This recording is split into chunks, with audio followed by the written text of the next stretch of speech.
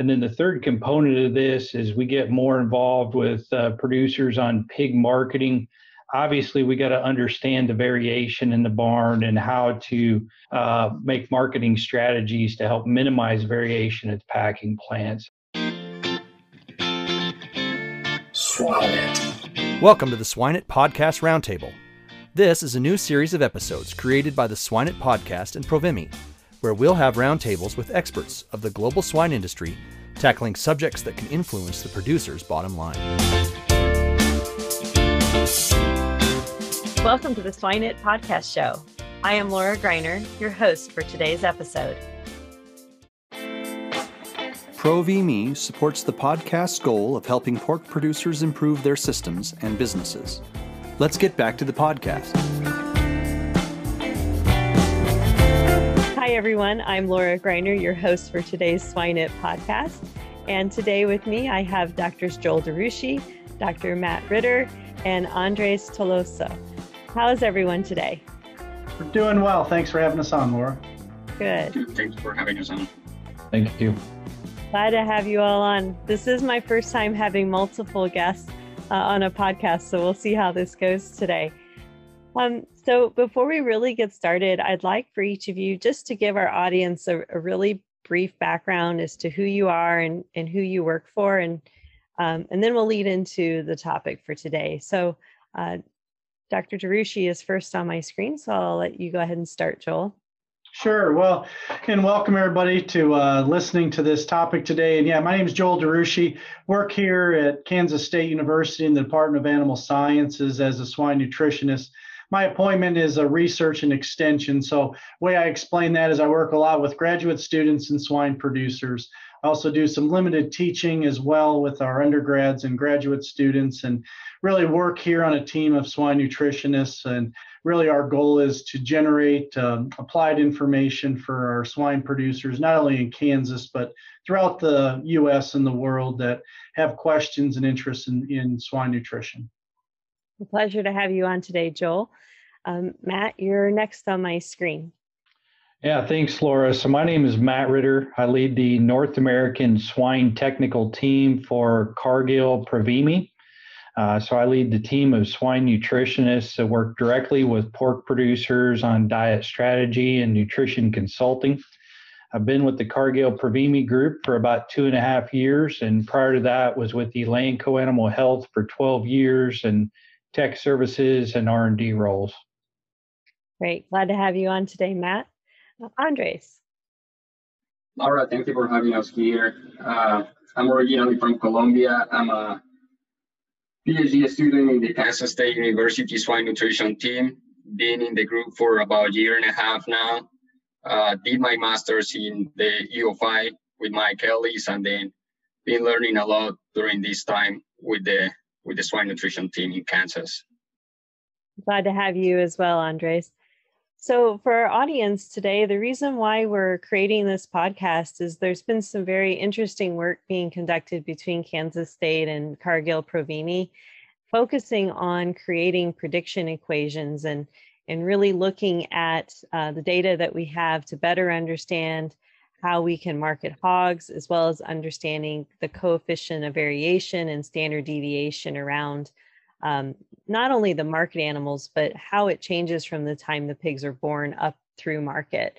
And of course, all the factors in between that can alter that precious number for coefficient variation and standard deviation. So I think I'll let Matt kind of lead this discussion for a moment and talk a little bit more about how this came into fruition with the team. Yeah, so about 1.5 years ago, the Cargill Provimi team was starting to plan our 2020 research priorities, which are now a little bit laughable given the curveball that COVID-19 threw at us. But one of the big questions the team had was really around managing variation. And that came up for 3 reasons. One, with the export opportunities in front of U.S. pork producers, we felt like the acceptance of ractopamine was going to decrease.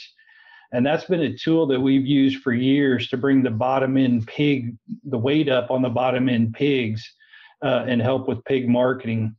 Another thing is around nutrition modeling. A lot of the models that we use today for nutrition decisions are based around one pig versus feeding a population of pigs or the variation around a given weight. And then the third component of this is we get more involved with producers on pig marketing. Obviously, we got to understand the variation in the barn and how to make marketing strategies to help minimize variation at the packing plant. So those are really the three driving forces. And as we looked at groups out there that have done a lot of work in this area, Kansas State came to top of mind and reached out to Dr. DeRushi to see if there was mutual interest to start a collaborative project here. Mm-hmm. I think it's really is a great thing to start thinking about and really working on. Could you maybe, Matt, help us understand why weight variation is even a concern? We talk about it all the time, particularly every time I would load out a group of hogs, we'd look at the standard deviation on the loadout. But obviously we talk about it as a barn as well. But why is it really a concern? Well, obviously there's huge economic implications when we just start on the pig marketing side. And Andres will get into what are the norms, but it was a little bit eye-opening for me to think about when you start taking Andres' information and applying it to a barn of pigs and thinking about we could have 150-pound range in body weights within a given barn of pigs. When we focus so much in swine production on the averages, that's a little bit eye-opening to think about nutritional requirements, marketing strategies, health protocols. There's a lot to understand there and think about, how can we minimize this going forward? Mm-hmm. And I think that's a very good point, because 9 times out of 10, when we talk about variation, most of us are focused on just the marketing aspect. Yeah. What does that mean in terms of the number of loads I have to have? When do I schedule them? How many pigs are going to be outside the box? Those types of conversations. So the idea that we were going to talk about potential nutritional implications or other management strategies, I think, will be a really interesting point in our discussion today. Do you have any ideas of what type of money gets left on the table every year because we don't manage variation? Yeah, so this morning I went through some scenarios with the Cargill Producer Profitability Suite of tools, looking at some what-if scenarios. So let's say we've got a 10% coefficient of variation in carcass weight, and we want to reduce it to 9%. I looked at that across 4 different packer grids with current market conditions, and what it looked like is the value opportunity was 75 cents a pig to $1.75 per pig just by being able to reduce CV by 1%. Now, obviously, that's going to take a major focus on marketing strategies and pig selection to ultimately get the right pig on the right truck at the right time. But the opportunity is huge for all producers to fine tune that area. Mm-hmm. When you think just roughly, and we'll have Andres and Dr. DeRushi help us with this in a little bit, but when you think roughly about what factors might really be influencing weight variation, what are some common ones that we tend to think about? Well, we tend to think about fill time in the barn and disease as 2 of the biggest ones. And unfortunately, that's probably where the least amount of work has been done. Where we see more work would be around birth weight, weaning age, those kind of things. But I think this is one, as we got into it, there was probably less work on some of the management factors than what we might have anticipated going into it. Very good. Andre, one thing I tend to hear a lot is, well, variation is normal, right? We should expect to have a bell curve type of distribution within a barn. But really, can you help us understand what's the expected typical level of variation within a population? Yeah, of course. I think that's a great point. Variation is natural.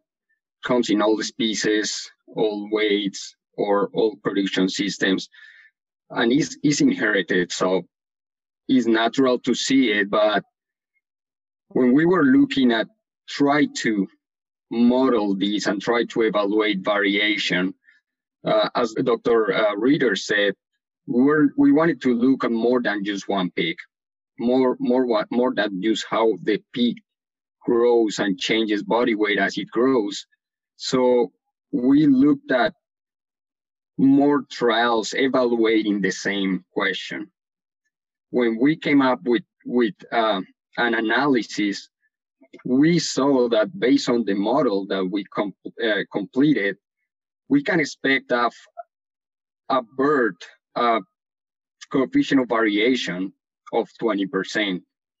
I want to clarify here that the standard deviation is the deviation of the data, or how spread the data is from the mean.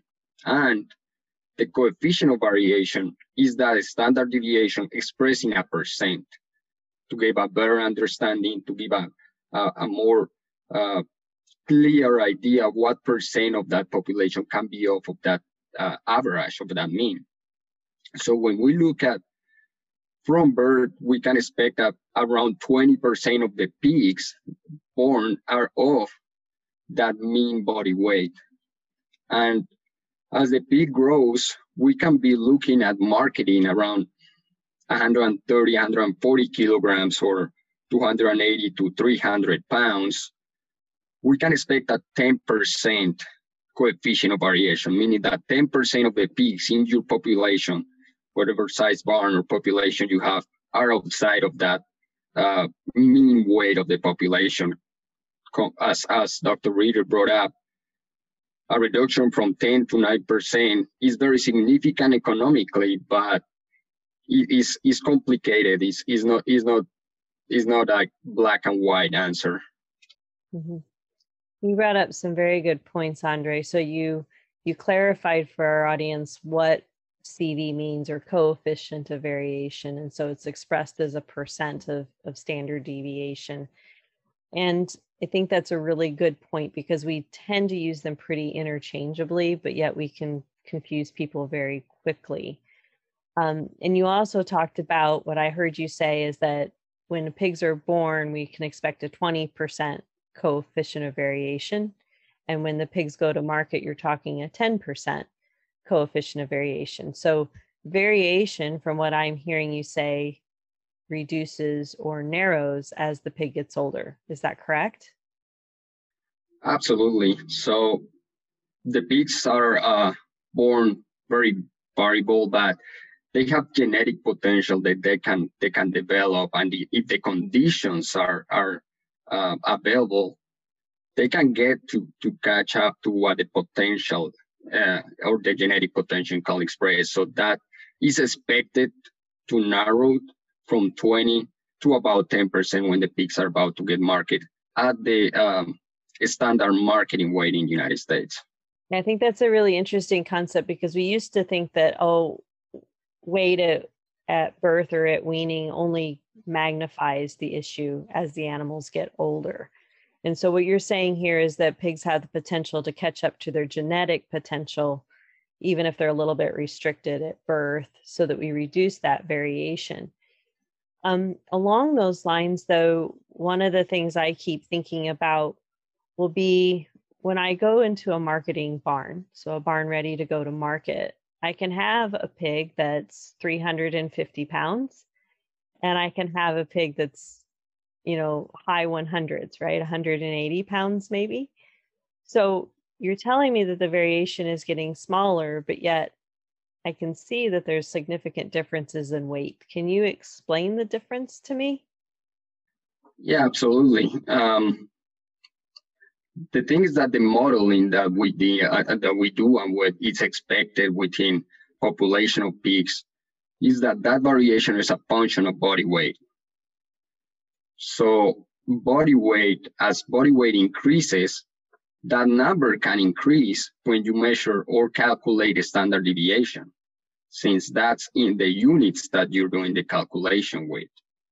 However, when you look at the overall calculation of the coefficient of variation, this number as a function of body weight has decreased, and some of the pigs in the population have reached some weight that can narrow them or get them closer to the average, since assuming all the pigs are in the same conditions, such as health status, the same diets, the same environment. So they are not competing intrauterine or in the uterus of the sow. They have the same conditions outside. So we can assume that that number, yes, gets bigger as calculated because it's as a function of the mean, which is kilograms or pounds, but the percent of that population outside of that expected weight is reduced overall. Perfect. Yeah, I think that's a great explanation as to the difference that we have to think about, right? Because we focus a lot on just the numerical change as far as away from the mean in terms of weight rather than CV. And so that can be confusing to people, that the CV is narrowing even though the weight range is widening because it's all related to percentage. So perfect explanation there, Andres. So let's talk a bit about variation then. Okay, so I think we've done a great job. We've talked about how this project came to be. We talk a little bit about the variation and what it means and that definition of CV. But what things can influence variation? Let's get more down into the real nitty-gritty. We highlighted it kind of at a high level with Dr. Ritter. So let's talk a little bit more now about, what are some of the factors that can influence that variation and what can we do to mitigate it? So Dr. DeRucci, I think we'll have you kind of help lead that discussion a little bit. Sure. Yeah, I think one thing we tried to do is we looked at trying to compile the information of what factors are really driving it or what factors people believe are driving it that aren't supported by data, or as we've come to learn, through Andres's analysis, there was over 117,000 individually weighed pigs that became part of that model on lots of different research trials, most of them done in commercial conditions where these pigs were individually weighed, whether that was at birth, at weaning, during the nursery, and all the way to marketing. And really what it shows is there's been a lot done, but there's also generally some inconsistencies, or how we basically bring back to what are the few things that we can do. And often in this area, we're generally looking at how do we increase the weight of the pigs, of the bottom end pigs. How do we move them up? Really, that's been the focus of most of the work. Is we got the fast growing pigs and even the medium growing pigs. If we want to decrease that barn weight variation on an actual basis, oftentimes we focus how do we get those laggers growing a little faster. And so we kind of broke it into the pre-weaning side and then post-weaning to try and just look at some of those practices. And again, if we looked at iron injections, we looked at different timing of iron, that really had no impact. As long as they got their shot, we really didn't change the CV or influence of that at weaning or subsequent. One of the things that was interesting is litter size. So as in litters that were under 10, or if we kind of characterize those 10 or above, those that were under 10 actually had a higher CV because you have some bigger birth weight pigs as well as you still had the lighter ones. As litter size increases, actually the birth weight CV within a litter actually goes down because it becomes more uniform with a higher litter. And so again, as we look at that and look at these smaller litters that some sows have, that certainly can influence some of that variation. Weaning age, Roger Main, again, this would be back to around just 20 years ago when he did a lot of his weaning age work. There was a lot of follow through, not only on weaning age influence in the nursery, but into the finishing, but also the CV of those pigs. And data was a little mixed, but ultimately it showed, if you really look through the data, one of the trials was very clear that as with an older weaning age, and in his data it was really going from 18 to 21. In his data, that was the time where we're looking at 18 to 21. Obviously today there's a lot of systems weaning older, but there was an influence to decrease the CV at the end of the nursery, as well as at finishing in one of the studies. The other study saw a decrease at the end of the nursery, but not significant at the end of finishing. But collectively, we know an older weaned pig, at least up to that 21 day compared to lighter, we actually saw some more uniformity in those groups in terms of weight and CV. Also in the pre-weaning side, split suckling. There's actually some really nice data on that. It's a management practice many farms implement, making sure that the baby pigs, they all get a colostrum level or a targeted amount, or some want to make sure that the lightest pigs are getting enough colostrum. And in fact, we can see some information there that by split suckling, we can increase the total amount of pigs weaned that were over 8 or 9 pounds. So again, focused on those lighter pigs to bring them up within that population. Because one of the easy ways too to decrease CV is we can slow down the fastest growing pigs and bring them closer to the mean, but no one wants to do that, nor is that practical. So as we look at this population, if we want to decrease CV, again, how do we get the lighter pigs moved up without compromising those faster growing pigs? And that's some of the things we found in the pre-weaning stage, at least. Mm-hmm. Did you by chance look at what happens if you foster off all the, what we call the low end pigs, and create a litter of low end pigs versus, leaving everybody else alone? Did you look at that to see how that might influence CV of a population?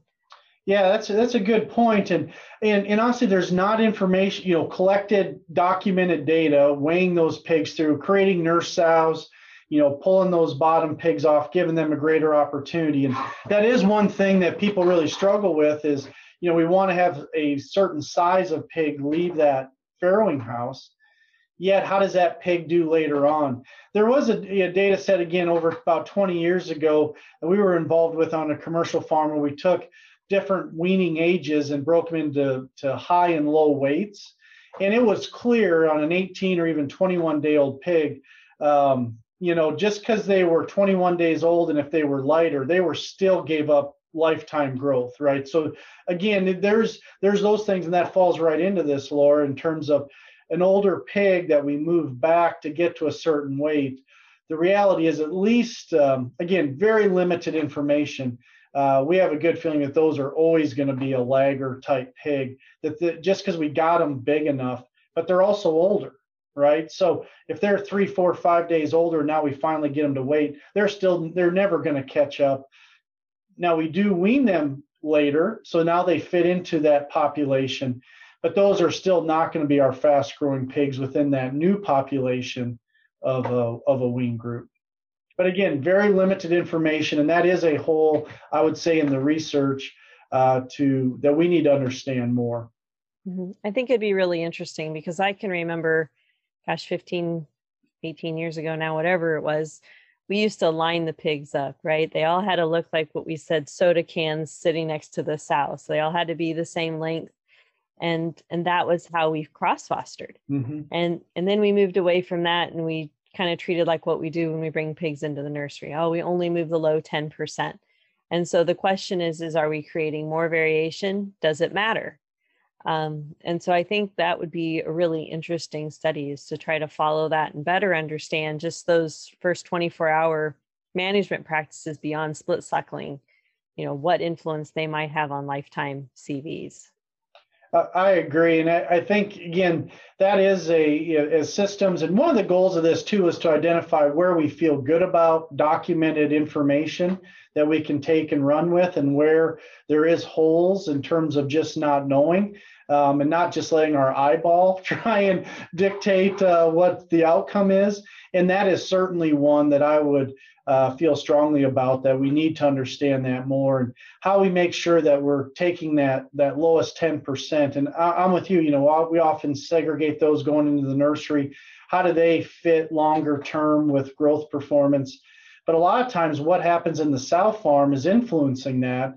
And if we have a bottom 10% that's on a nurse sow for an extra 3 to 5 days, and then they go to the nursery and are still part of a bottom 10%, I mean, those pigs all of a sudden cumulatively become weeks older before those, back to the contemporary litter mates that were weaned previous and already marketed. And where that line is on profitability in terms of time just spent in our facilities, that we're artificially allowing them to stay much, much longer.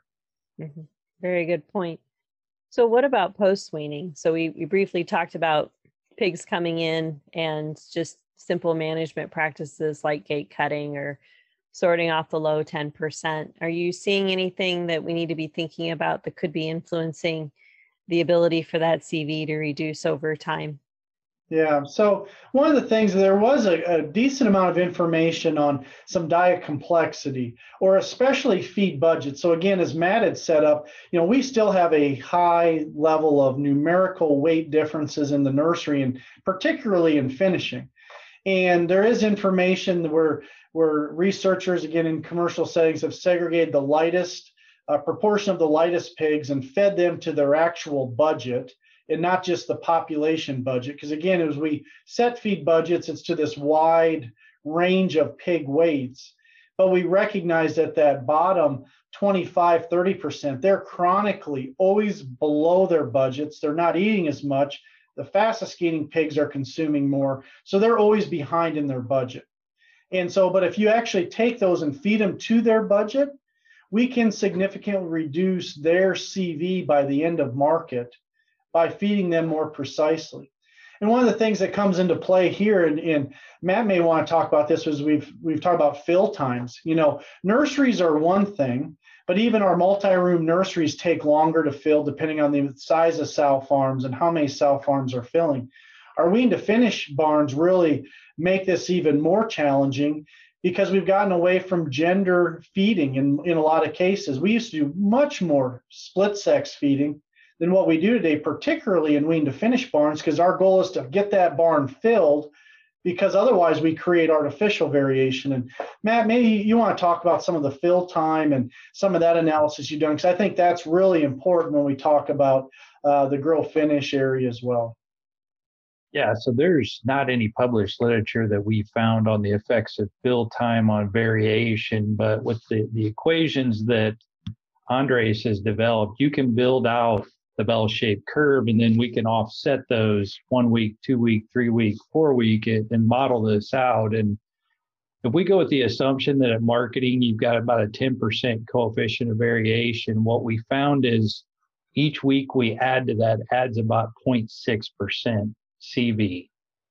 So if we look at a 2 week fill time, you're looking at now a 10.6% coefficient of variation. And these are things we've got to validate in the field, but give us kind of a rule of thumb to start with as we go out and do new work going forward.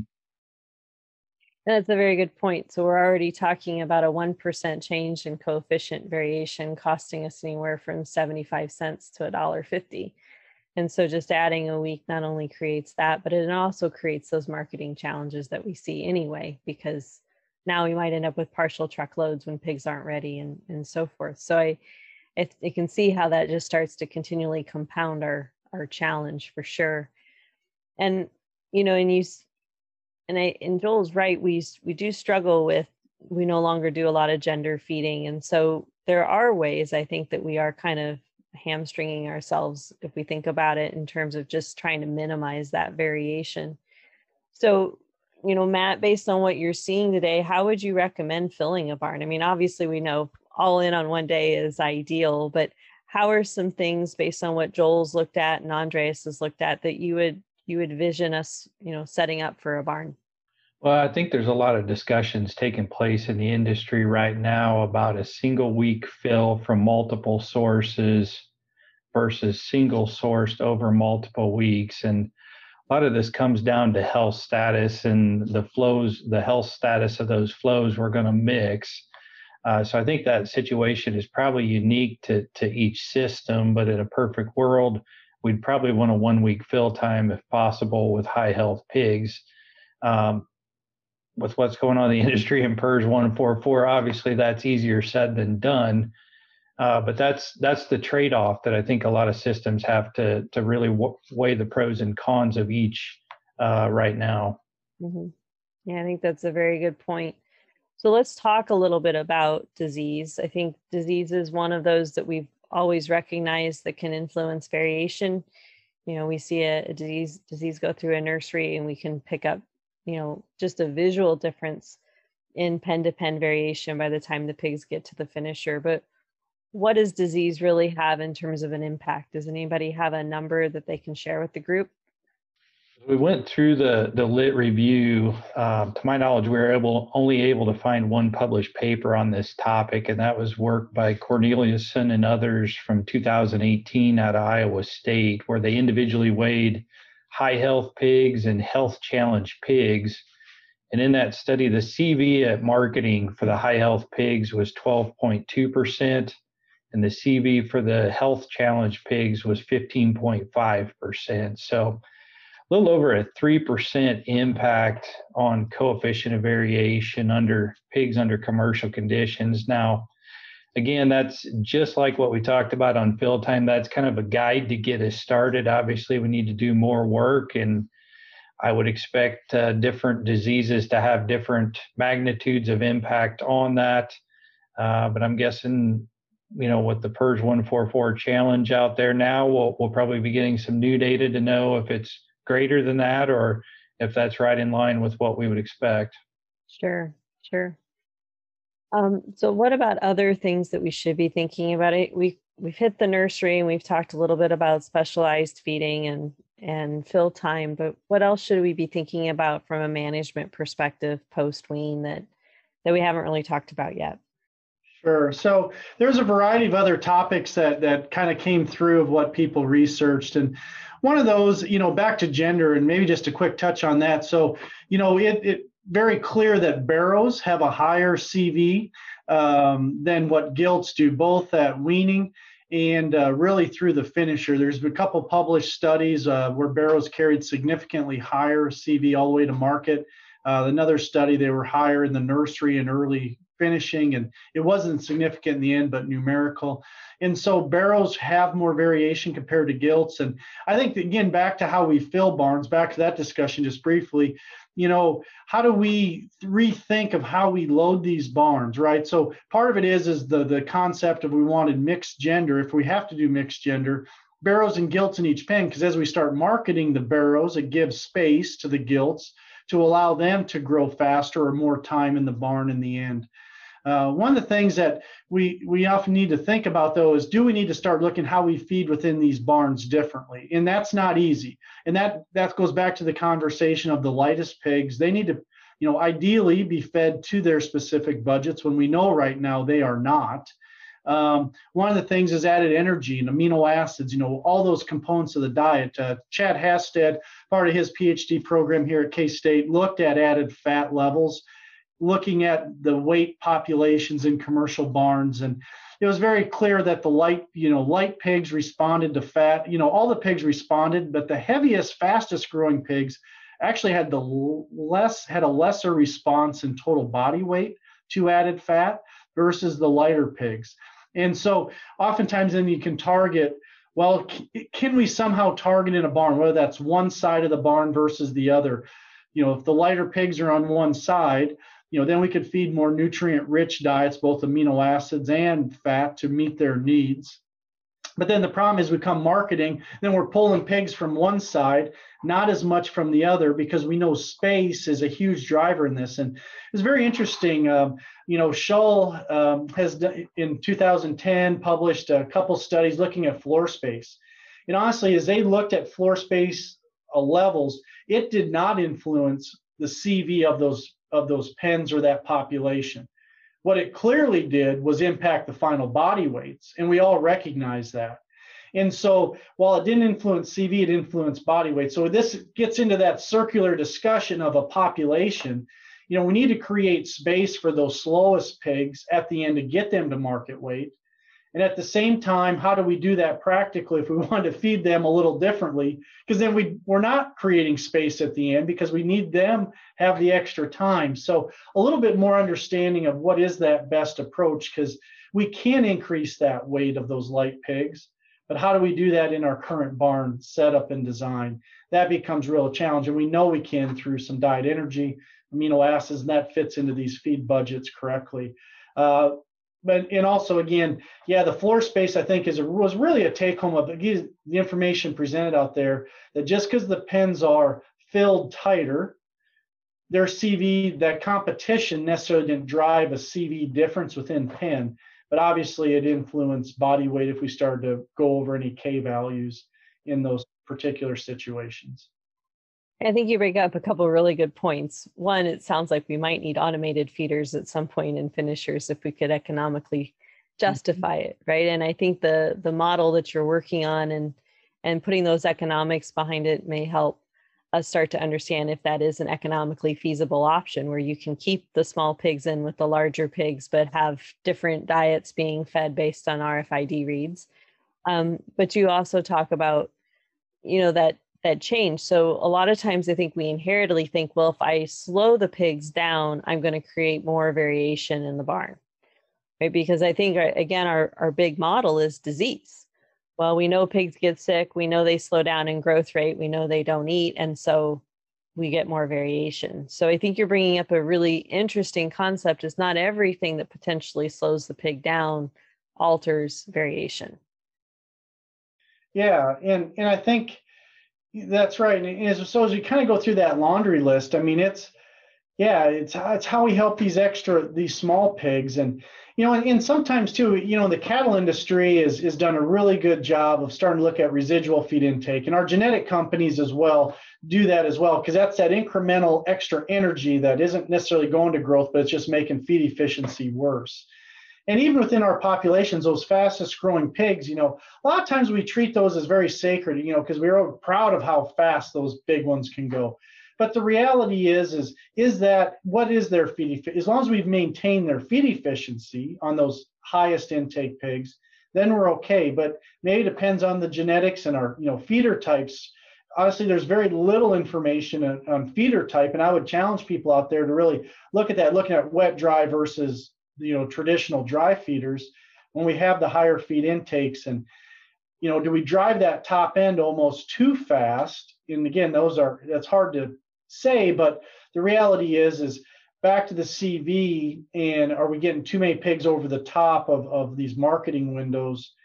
If we actually slowed them down even a few days, it's a big difference. And so oftentimes we think of putting the brakes or trying to put the pedal down to have the light pigs. We just oftentimes need a few extra days to accomplish that box window. So we're not going over the top and getting them up. And I think just trying to put that together becomes the challenge with all these other practices. Mm-hmm. One of the things we've thought about to build off of what Joel said is, after you take that first cut and you get those heaviest animals out there, he mentioned energy, he mentioned amino acids. Potentially we come in with a diet designed for those pigs remaining in the barn to help drive better performance there. That's one. As we talk about it, sounds challenging to implement, but as an industry, we use the first cut as a lever to put ractopamine in for years. So maybe going back and kind of understanding some of those implementation practices were used then, but I think that's a topic that probably merits a little more research discussion going forward. Mm-hmm. Yeah, I think that's a great point, Matt. It's something that initially might sound a little bit daunting, but you're absolutely right. We used to use Paline, and honestly, if the first cut gets the extra energy for a day before the loadout, it's probably not the end of the world, but it's there and it's ready and it's set for those next pigs. And it'd be interesting to see what type of growth rate you get when you change that diet to a higher energy, higher nutrient phase for those pigs and add space, right? So do we have any data out there on that currently? Have I missed it, or is that something that sounds like Andres' next project? Well, we know, summarizing a lot of the work that's been done between University of Illinois, Mike Ellis's lab, and the Kansas State Swine Group, after we take a first cut, the performance of those pigs remaining in the barn, we see bumps in average daily gain of about 10% and improvements in feed intake and feed efficiency of about 5.5% each. And that's keeping them on the same diet. So the question then becomes, if we alter that diet and get the benefits of that increased floor space, feeder space, et cetera, do we create a synergy there? And that's probably a next study that we need to be working on. Mm-hmm. Yeah, I think it could be really intriguing. We know we will never capture all the value that ractopamine gave us for, the middle to low end pigs in terms of feed efficiency, but this would be an interesting concept to see if we can, as Joel said, help get those lower pigs up into the box and make the money for the producer. Very good.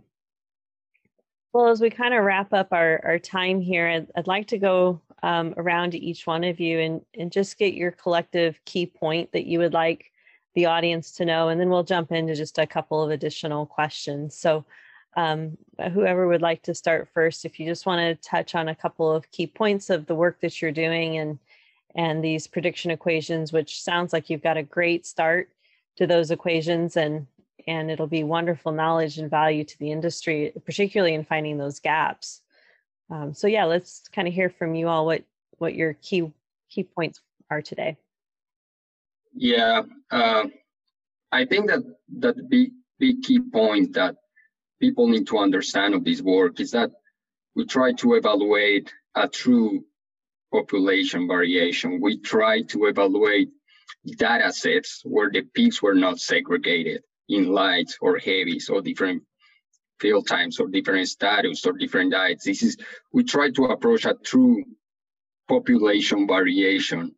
And then the value of this meta-analysis is, as I stated before, this is compiling trials and peaks, 117,000 individual weight peaks from different genetics, different systems, different companies.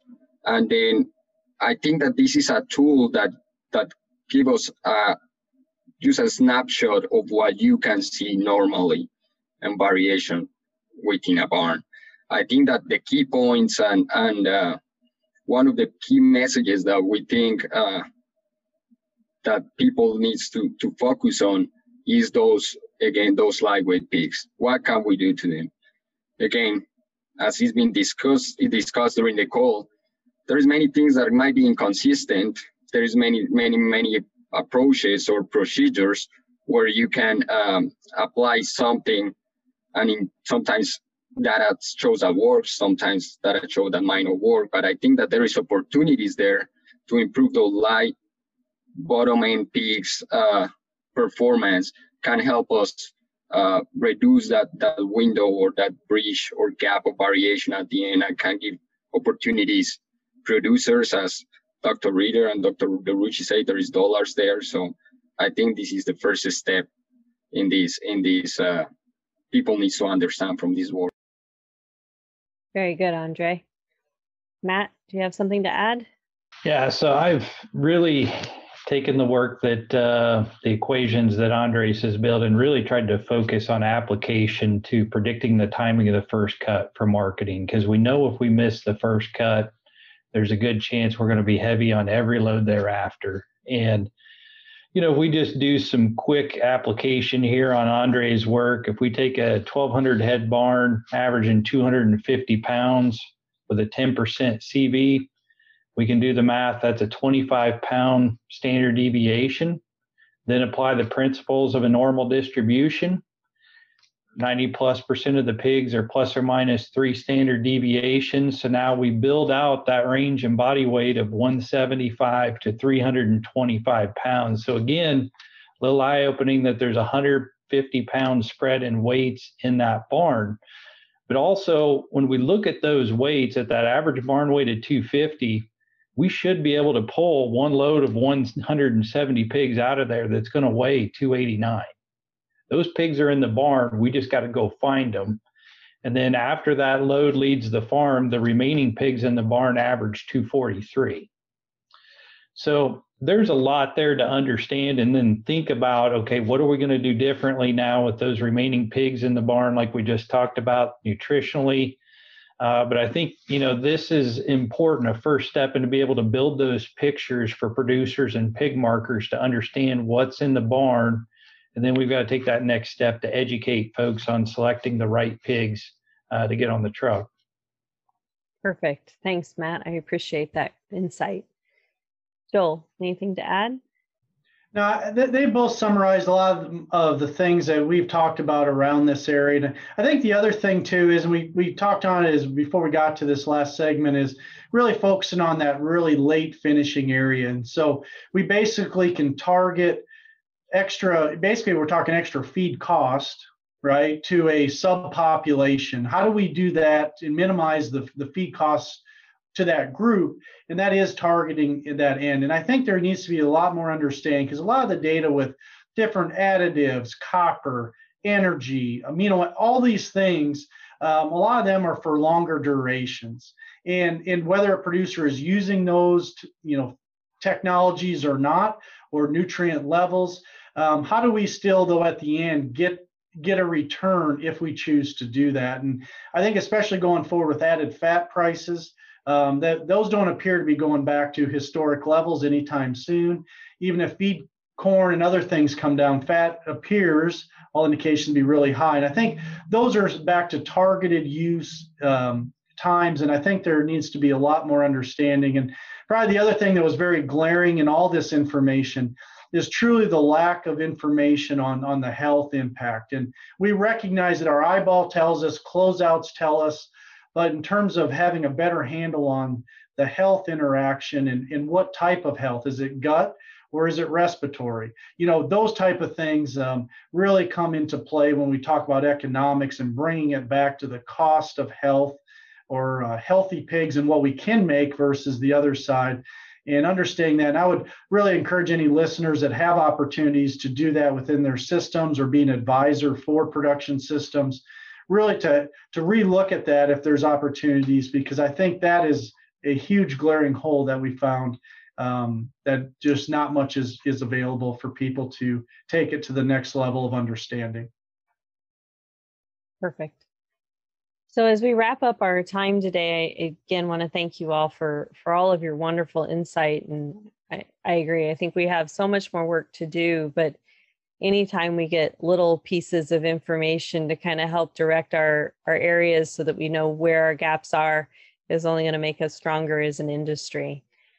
So as we kind of walk through these last few moments together, we like to ask, of course, a couple of questions, and I'm going to condense two of them together just because we have three panelists and it could get kind of to be too much of a carousel with everybody. But if you have either a swine resource book, maybe outside of the NRC or Diseases of Swine, that you would like to recommend to the audience, that would be great. Or even sharing some other books that you're reading currently in your leisure time. Would like to open that up to the panelists. I'll start with that, and maybe a swine book. I'll leave that to the experts in the discussion. But I think that I'll promote a book that is from Colombia. It's a Nobel Prize. Is Gabriel Garcia Marquez, which the name of the book is 100 Years of Solitude. So it's a very interesting book that I read when I was in high school. And I found it online, and I'm picking it up in English, see if I can improve it a little bit as well. So I'll go with that. If the readers want to buy it and the listeners want to buy it and read it, I'll encourage them to do it. Very good book. Absolutely. I think I've heard of that book before, actually. So I've never read it, but I have heard of it. So wonderful. Matt or Joel, do you have anything that you'd like to recommend? So a book I'd recommend is a little bit outside of the swine area, but one I think has some important lessons in it would be How the Mighty Fall by Jim Collins. Kind of a case study of very successful businesses across industries that failed to recognize changes in their markets and failed to adapt to those changes and ultimately failed. I think there's a lot of great, lessons from that to be applied to drive us to keep driving for improvements and change, even when you're on top of the industry. Perfect. That's a great book. I'll have to take a look at that one. Joel, do you have any to add? Not necessarily on the book side. When we kind of talk about this question, the ways I still try and get information, there's a lot of articles, and not just to use National Hog Farm or Pork Magazine, Feedstuffs. there is so much good information that comes out through those, and a lot of that no longer comes in print. National Hog Farmers no longer printed; it's all web-based. There's every month a multitude of universities contributing, again, new information that's coming out that's maybe not been published in other places. You have some on the price forecast. I'll be honest, I still use those three as a good example of places I go. And I think to stay up on our industry, and so I'll kind of stay on current technical or other information, I think we've really evolved the swine information that comes out, and there's so much coming in different directions. You got to boil it down somehow. But I'll be honest, I probably spend more time catching up and reviewing those and from other sources to stay up on our industry and the newest things coming out. Perfect. Yeah, absolutely. Always good resources. Well, the last question I have for all of you is, if you can imagine somebody who's successful in our industry and you think about the characteristics or the traits that they possess, what would be one or two that stand out to you the most? Yeah, I can start. I think of some of those they're just trusted advisors. And I think no matter what their background, if they're a nutritionist, geneticist, veterinarian, not only do they offer help, but they listen. And if they don't know the answer, they go help find it. And they give good information, not just an opinion, but something backed by data, and those over time that bring information that just can be trusted and listened. I find those, in our industry to be very successful and are used by a lot of people to help individual operations. Perfect. Matt or Andres, do you have anything to add? Yeah, that was a great one, Joel. What I'd add is they're just not afraid to challenge the norms. When we get into an industry like the swine industry, there's things we've always done a certain way for years, and there's times we got to take a step back and challenge, is what we're doing the right thing to do today. And I think that separates some of the really successful people from the people that have average success. Yeah, I think I'll second what Dr. Reeder say, but I think that as I'm growing as a graduate student, I think that one of the things that I have seen is that you are formed not only scientifically, but also as a person, also as a human being. And I think that portion of every single professional in any position in the industry or any job that they do or we do is very important. So be able to grow yourself, because that getting a grad student's degree in swine nutrition doesn't mean you're going to be formulating your whole life. That means that you can change roles, you can go to regulation, you can go to supply chain, you can go to technical service. But this training, or grad school, and especially Kansas team has taught me that you also have to be open to grow in yourself, your personality, and your values. I think that helps any professional outside the industry. Oh, perfect. Wonderful suggestions, thoughts, and advice from our whole panel team today. Again, I do want to thank you for your time, and I know it's not always easy to get a group together. So again, thank you for taking some time out of your day to do this. For our audience today, just as a reminder, we had Dr. Joel DeRushi and Andres Tolosa from Kansas State University and Dr. Matt Ritter from Cargill Provimi. So again, thank you all for your time today, and I wish you all the best. Thank you, Laura. Thank you, Laura. It was a pleasure. Imagine if with a few key concepts you could have the potential to create a massive positive impact by bringing from hundreds of thousands to millions of dollars for swine producers. Join this small group and go to the next level of swine nutrition on this 7-week-long elite online training in applied swine nutrition and feeding. It's conducted by myself, Dr. Marcio Gonçalves, and my world-class invited speakers. Additionally, you enjoy an exclusive community to exchange ideas. Go now to www.eliteswinenutritionist.com.